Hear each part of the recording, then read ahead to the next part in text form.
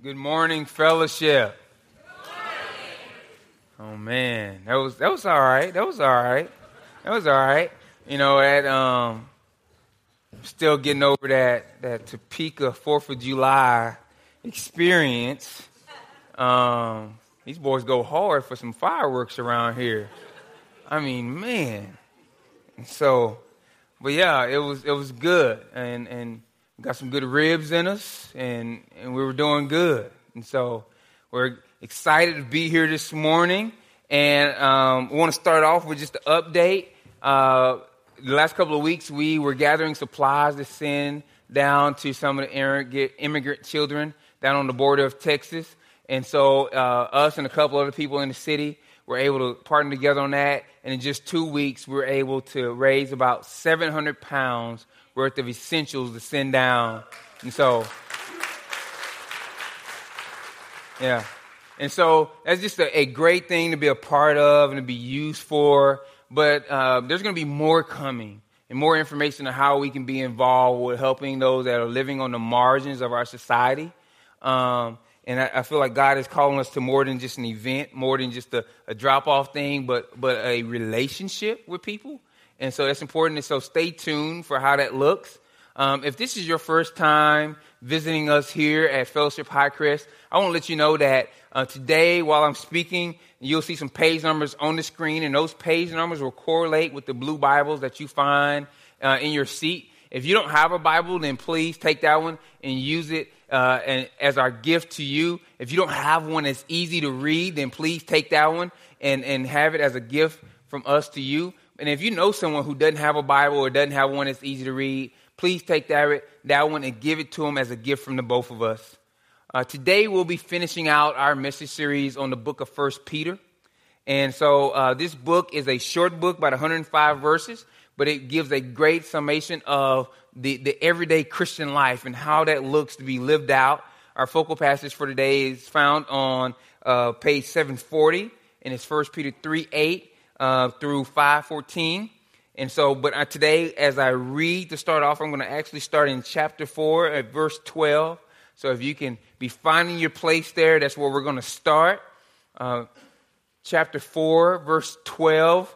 And so here's what it says there. Dear friends, don't be surprised at the fiery trials you are going through, as if something strange were happening to you. Instead, be very glad, for these trials make you partners with Christ in his sufferings, so that you will have the wonderful joy of seeing his glory when it is revealed to all the world. If you are insulted because you bear the name of Christ, you will be blessed, for the glorious Spirit of God rests upon you. If you suffer, however, it must not be for murder, stealing, making trouble, or prying into other people's affairs. But it's no shame to suffer for being a Christian. Praise God for the privilege of being called by his name. For the time has come for judgment, and it must begin with God's household. And if judgment begins with us, what terrible fate awaits those who have never obeyed God's good news. And also, if the righteous are barely saved, what will happen to the godless sinner? So if you are suffering in a manner that pleases God, keep on doing what is right and trust your lives to God who created you, for he will never fail you. This is God's word. You know, washing clothes is one of those rites of passage for everyone as they grow up. You know, that first time you're doing laundry on your own, you put the detergent in, you put your clothes in, you put your quarters in. I don't know how many of y'all had that experience of being at that laundromat, but you put your quarters in and you hope it all comes out right. You hope it all comes out in the wash, so to speak. But sometimes when it comes out, you come out with pink socks. Right? Because in that first time you were doing laundry, you didn't make sure to check that there was no clothes left in there. And you didn't see that red sock that the guy that was doing clothes before you left in the washer before you. And therefore, when your clothes came out, they all came out stained. Maybe as a mother, you was trying to get this load in and you forgot to check your teenage daughter's pockets for lipstick. Maybe, as a mother, you got some toddlers running around. You were trying to get a couple of loads in real quick and between other things that you were doing around, and you forgot to check your toddler's pockets for crayons. Right?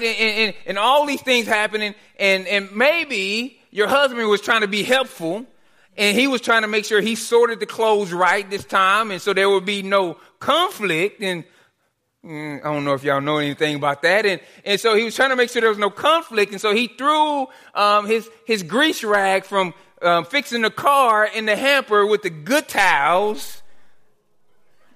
Yeah. And the good sheets. You don't even wipe your hands on the good towels, right? They just for looking at. Right? That's like the good comforter is just for when company's going to walk through the room, but then you take it off before they get in there. So, yeah. And so he threw it in the hamper, and then when your clothes come out, this happens, right? The truth is things happen. Yes, it all comes out in the wash, but not how we planned all the time. The larger question is, how do we deal when the wash of life gives us pink socks? How do we deal? Being a Christian and living life on the margins will come with some troubles. It will come with some trials. And anyone who has ever opened the washer and found all their clothes stained knows what it's like to feel like they just want to give up. Think about it. You were trying to do the mature thing. Yes, you could have just turned those underwear inside out. Yes, you could have just went and bought some more underwear. But you were trying to do the mature thing and do laundry, and this is what happened to you. This is what happened to you. Over the past several weeks, we've been going through this message series of this book, and we said that, the New Testament is this set of missionary documents written to missionary situations. It's written about how to live this everyday Christian life.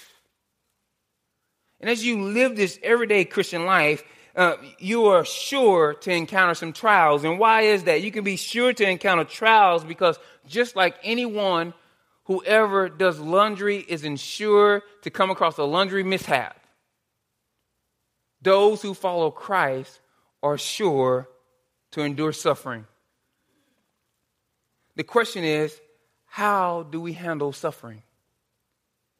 The reason Peter is writing the people that he's writing is because he's telling them that it's possible not to just survive suffering, but to actually use suffering. Not to just get through suffering, but to actually use suffering. Handle can sound like trying to avoid it, like trying to get through it like a breeze. Handling suffering does not mean that you avoid it, that there's no pain. It does not mean any of that. What it does mean is that a Christian whose heart is rightly aligned can actually use suffering to make them come out of the other side of it more developed and pure of heart. In other words, Peter needed this group to see that although things were tough, that there was hope. Today we'll look at how our hope changes the way we view and understand suffering, and also how we respond to suffering. The first thing is hope changes our perception. Hope changes our perception. Peter starts our focal passage by saying this: "Dear friends, don't be surprised at the fiery trials that you are going through, as if something strange were happening to you." And you underline that, as if something strange were happening to you. Instead, be very glad, for these trials make you partners with Christ in his sufferings, so that you will have the wonderful joy of seeing his glory when it was revealed to all the world. Have you ever seen a kid cry when they're told they need to get glasses or braces? Have you ever seen them complain about the pain of braces? Have you ever seen them complain about how they'll look with glasses or braces? Have you ever heard their worries about what others will say to them or how others will treat them? See, if you've been on the outside of the situation, it's easy to say how you would respond. It's easy to say that considerably altering your physical appearance wouldn't affect you at all. It's easy to say that. In the same manner, it's easy to say how we would view our trials. See, but it's considerably easier to tell someone else to have hope when their child is laying in the hospital bed. It's considerably easier to tell somebody else to find their joy in Christ alone when they just found out that their spouse is cheating on them. It's considerably easier to tell someone else to trust in God for their provision when they've lost their job. The truth of the matter is we don't know. When we suffer, our faith is tested. And when our faith is tested, our perception is changed. Here's what I mean. Hebrews 11:1 describes faith like this. It says that faith is the confidence that what we hope for will actually happen. It gives us assurance about the things that we cannot see. What suffering does is it correctly identifies what we have hoped in.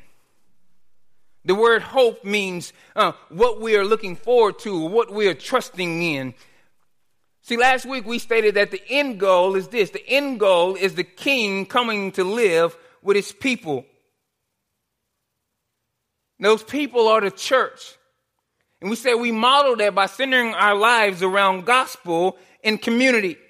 Now, it's easy in normal atmospheric conditions to say that our lives describe this, but Peter says that our fiery trials will prove us.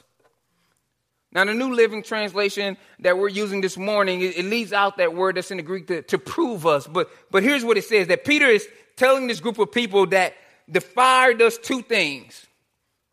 Fire does two things. Fire in our life does two things. And the first one that it does is this. It proves what our real trusts are. It shows us what our real trusts are. Fire shows us that we don't live for God, that we live for our own experience. Whenever we have to choose between God and pleasure, God and comfort, God and popularity, God and status, God and money, that's when we're in the fire.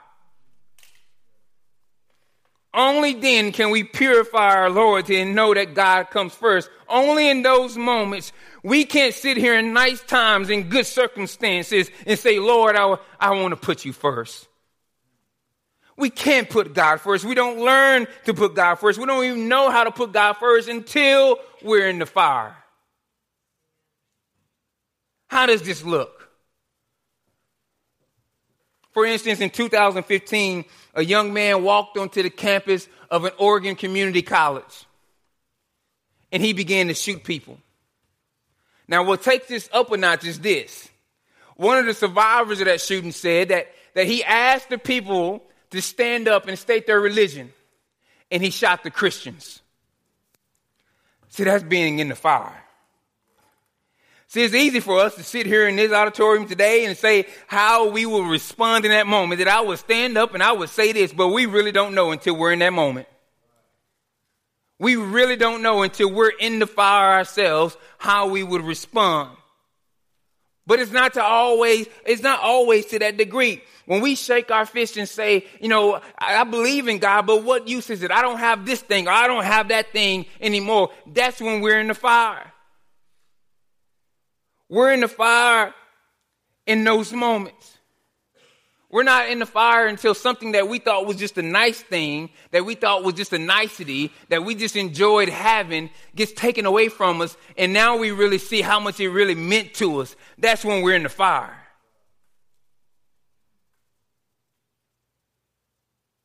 That's when we're in the fire. Let me put it this way. A fiery trial is any situation in which obedience and trust in God will cost you something very, very dear. God is saying, now we'll see if you're my assistant or I'm your assistant. Now we'll see if those things are the means and I'm the end, or are they the end and I'm the means. God is saying fire will prove where your trusts are. Whenever it's hard to obey, whenever it's difficult to obey, whenever it's costly to obey, whenever it seems like suicide to obey, whenever it looks like obedience is going to lead to more loss, we're in the fire because finally we began to be separated from all the other things we're trusting in except for Christ. That's when we're in the fire. The second thing that fire do is fire will destroy the unimportant. Fire incinerates and destroys the unimportant. It shows what's really valuable. It's in the fire that we see the inadequacy of our false trust. When our expectation is firmly planted in Christ alone, it changes the lens through which we view life. It changes the way we view our money, our relationships, our work, ourselves. Look at what Peter tells this group of people to boot. He says, don't act if this is something strange. Don't act as if this is something strange when you're going through trials, when you're suffering, when life is smacking you in the mouth repeatedly. Don't act as if this is something strange. Don't act new, is the way we would say it today. Let me explain this. See, I used to wear glasses. And when I was getting ready to go full-time ministry, and I knew I was going to lose some of my benefits then, and so I wanted to cut down on my cost of living, so I went and had this thing done called LASIK. I went and had my eyes laser corrected and vision corrected. But here's the bonus thing that came with it. What they said is I had a lifetime adjustment. If I had new eyes and I got lifetime, why did I need lifetime adjustment if my eyes had been laser corrected? So I had to go in every year and get my vision checked to see if it was drifting from 20/20. Why did I need to have that happen? Let's look at what Peter is saying here in verse 1 of chapter 4. He says, so then, since Christ suffered physical pain, you must arm yourselves with the same attitude he had and be ready to suffer too. For if you have suffered physically for Christ, you have finished with sin. Then here's what Paul says in 2 Timothy 3:12. He says, yes, and everyone who wants to live a godly life in Christ Jesus will suffer persecution. Everyone who wants to live a godly life in Christ will suffer persecution. I don't know if that scares you. It does me when I read it, because I don't like pain. What are they both trying to get across? Here's the deal. Everyone who follows Christ will regularly be put in situations where their loyalties are tested. If you're not being put in situations where your loyalties to Christ are tested on a regular basis, you ought to start asking some questions. If life is just comfortable and everything is going great, then you ought to start asking some questions. But if life is hitting you in the face, man, you probably right on that thing. Why? Because it's easy for us to pick up functional gods, to add to the gospel, to start trusting in things other than Christ, and to place our hope into something more than a king living with his people. We regularly need our hearts realigned. We regularly need our sight adjusted. We regularly need our perception changed. And once we have allowed hope to change the way we see and understand the trials and things that we go through in life, then how do we respond? What are we actually supposed to do? That leads us to number 2. Hope changes our prescription. See, as a guy, and especially when I was single, my remedy for any time I started feeling sick was just to start sipping on NyQuil and Benadryl. I mean, that quill will get you right. I mean, put you where you need to be. I would just start drinking NyQuil and Benadryl to get it all cleared up. All right, that was my response. We weren't going to no doctor. Come on, let's be real. Right? I grew up in the put some water on it stage. All right, you got hurt, mom, I'm hurt. Put some water on it. And so, I mean, so it was one of those things, right? But here's what I noticed, that NyQuil away all my sickness didn't always work. Sometimes I had to go to the doctor and they had to write me a prescription. My response had to change. Our biblical aligned hope not only changes the way we see and understand the things that we go through in normal life, it should also change the way we respond to them. How we respond to the trials that we endure in life will determine whether we come out bitter or we come out stronger. Everything that you go through and how you respond to it will determine if you're going to come out bitter or you come out stronger. It all depends on how we respond. And here are 3 things that our biblically aligned hope should change about the way we respond to the everyday trials that we encounter. And the first is found in verse 12. And here's what it says. It says, do not be surprised. Don't be surprised. This is essential. That's a command. It's not a suggestion. It's not a nicety. It's not a good tip. It is a command. Don't be surprised. If you read through the book of 1 Peter, you'll see that Peter never says don't grieve. He doesn't say that. He says rejoice, but rejoice means rejoice that you participate in the sufferings of Christ so that you may be overjoyed when his glory is revealed. He is not saying be happy about suffering or about pain. He's not saying that a person that enjoys hardship and suffering and pain, he's not saying that's what it's supposed to be. He's saying rejoice because as a Christian, just as the sufferings of Christ gave him a name that is above every name, just as when he handled those sufferings in an obedient fashion, he was highly exalted and they led him to achieving his ultimate goal. You're in the same pattern. You're part of the same party. You're walking in the same shoes and you're supposed to rejoice because you're making progress. That's what he's saying. It doesn't say that a Christian is happy or even goes after pain. No, something's wrong with a person that is happy in pain and goes after pain. Nothing like that at all. It's expected that you'll cry. It's expected that you'll weep. He says, though, that you can't be surprised. You will not handle suffering if you're surprised, if you're saying, how could this happen to me? I'm a good person. I'm a Christian. I thought the Bible says that God loves us. Why is this happening? Why is my kid acting like this? Why did I lose my job? Why are things not coming together? Why are my plans always getting messed up? If you handle suffering like that, you won't make it. You won't make it. The surprise will get you. Grief will never destroy you. Surprise will. Grief in response, weeping in response to suffering will not hurt us, but surprise will. How can we overcome surprise? In just the way we've been talking about this morning, we have to understand it. We have to think that what I'm trusting in and what I'm hoping for is really being tested. We have to think that my heart is being purified. I'm being separated from the things that are keeping me from totally hoping and depending upon Christ. I believe if we don't understand, we'll be shocked. And if we're shocked, it'll be too much for us to bear.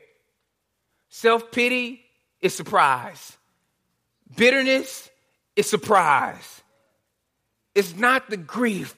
Jesus was always weeping. He was always crying. He was sweating blood. There in the Garden of Gethsemane, he didn't say, well, I'm just rejoicing in everything that God is doing in my life at this time. And I know it's all going to work out for my good. That's not what he said at all. He was in the dust. He was weeping. He was saying, my soul is overwhelmed to the point of death. This is fully God, fully man, God of the universe, God-man taking on flesh, saying, my soul is overwhelmed to the point of death because of the things he was going through in life. He's not in denial. He's not limiting his emotions. That's not Christian. We don't prove how spiritually mature we are because we can limit all of our emotions. But he's not surprised because he knows what's coming. He knows how this works. He says, nevertheless, not my will, but your will be done. He knows God has a plan. He says, I don't know if I can handle it. What will sink us is not the grief. It's surprise. How will we get over surprise? By understanding the things that we've talked about today. So the first thing is we can't be surprised. The second way that our biblically aligned hope should change our response to the trials that we go through is obey. It's seen in verses 15 and 16 of our focal passage. It says this. If you're suffering not as a murderer, not as a thief, not as someone who's always in somebody else's business, the most important thing for us to do in the midst of suffering is to obey. It is easy to disobey when we go through troubles. When we go through troubles, it is very easy to stop praying. It's very easy to stop reading our Bible. It's very easy to stop being a part of the gospel community. It's very easy to stop giving. It's very easy to stop serving. I can't tell you how often I receive calls and texts from people saying, I've had a bad day, so I don't believe I should serve today. Who gets the glory in that? Not God. God steady brings me into situations where I'm amazed by the people that he surrounds me with. Early on in Fellowship Highcrest history, one of our volunteers walked up to me and she was talking about her story and where she's at. And she serves on one of our teams here. And she says, right now I'm dealing with brain cancer. There's not too many of us in here that are dealing with brain cancer in everyday life and all the struggles that go with it. And she still serves every time she's on rotation. It's very easy to stop serving people because we're absorbed in our own troubles. It's very easy to kind of brood on self-pity. It's very easy to turn our back on God. It's very easy to get into what we call escape sins, things that we know are wrong, but we do them because they offer this brief high and make us feel not as low as we are because we're feeling bad with whatever we're going through. Charles Spurgeon once said that an ounce of sin will hurt you far more than 10 million tons of suffering. Suffering meant obedience just turns us into a great heart, but sin hardens us. Sin sours us. Sin makes us more selfish. Stay put. Obey. Serve in spite of the things that you're going through in your life. And thirdly, our gospel-aligned hope should cause us to trust our lives to God. Do you know what trust means? Here's what it means. It's found in verse 19. He says, so if you are suffering in a manner that pleases God, keep on. This is assuming that the people were already doing it when the trials hit. He said, keep on doing what is right and trust your lives to God who created you, for he will never fail you. The word trust means to make a deposit. The word trust means to make a deposit. We only deposit ourselves in banks that are insured and in banks that we are sure of. Why can't we trust them? Why can't we say, Lord, I don't know what's going on, but I trust you. Here's why. None of the other religions in the world have what we have. There's lots of wisdom in other religions, but none of them have what we have. None of them have a God who suffers. He suffered. None of them have a God who suffered. Even Judaism, our closest cousin as a religion, doesn't have this idea of a God who suffers. They struggle with that. Jesus Christ suffered socially everything we ever want to suffer. Rejection, loneliness. He suffered physically more than we can ever understand. He suffered spiritually. He experienced tremendous alienation and misery, being cut off from God in ways that none of us have ever experienced. Here is a God, when you go to him and say, I'm suffering, here is the only God in any religion that can look at you and say, I understand. I know what you mean. The only one. All the other gods as they're depicted in other religions, not that they're really gods, but those who say that they're gods, they say what? You better be good. But here's what we have, right? They don't even know.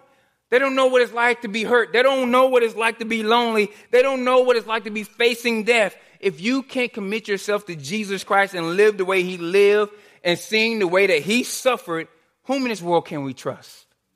You? Are you going to trust yourself? Trust your life to him, for he cares for you. Trust your life to him, for he cares for you. Also notice that the lives in verse 19 is plural. Trusting our lives to Christ is a thing that is done in community.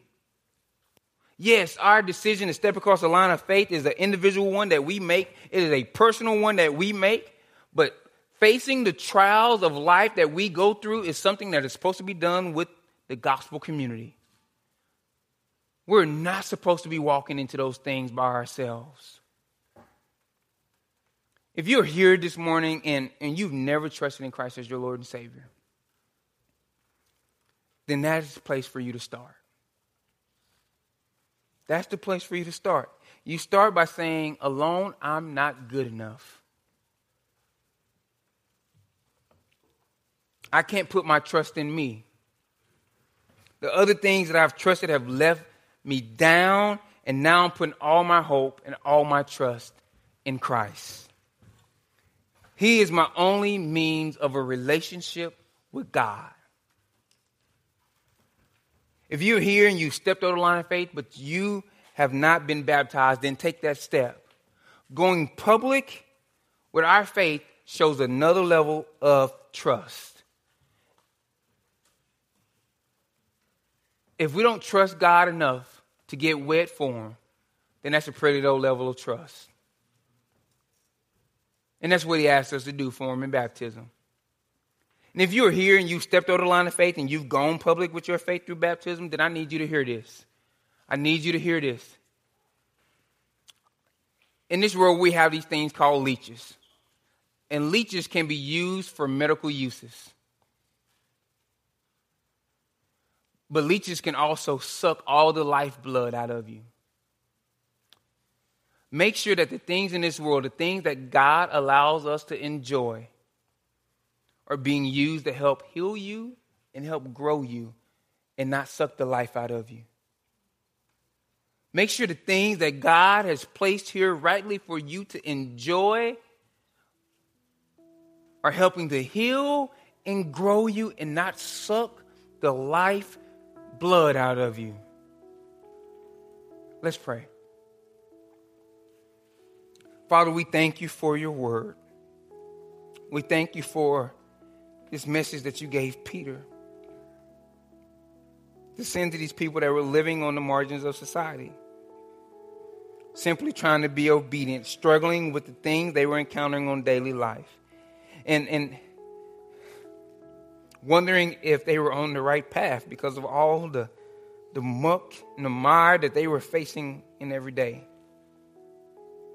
Father, help reassure our hearts that the things we go through is not something strange, but it's a part of your divine plan.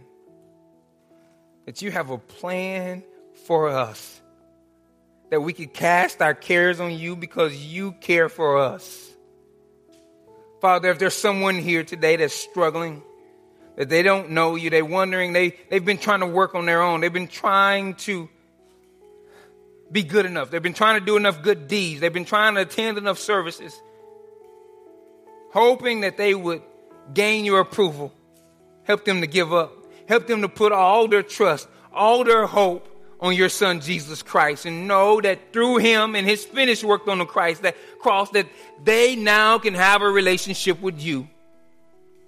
Enter their life through your Holy Spirit. Transform them from the inside out. Have them be different from this day going forth because they have known you through your son. Father, make us a group of people who would boldly go forward, who would stand the test and the trials, that when the fire hits us in life, that it proves our heart is for you. Father, in places where we've fallen, help us to have peace, that there's reconciliation, that there's grace, that there's mercy from you. Help us to get up and continue to walk and follow you. We thank you. We love you. We praise you. In your darling son, Jesus' name, amen.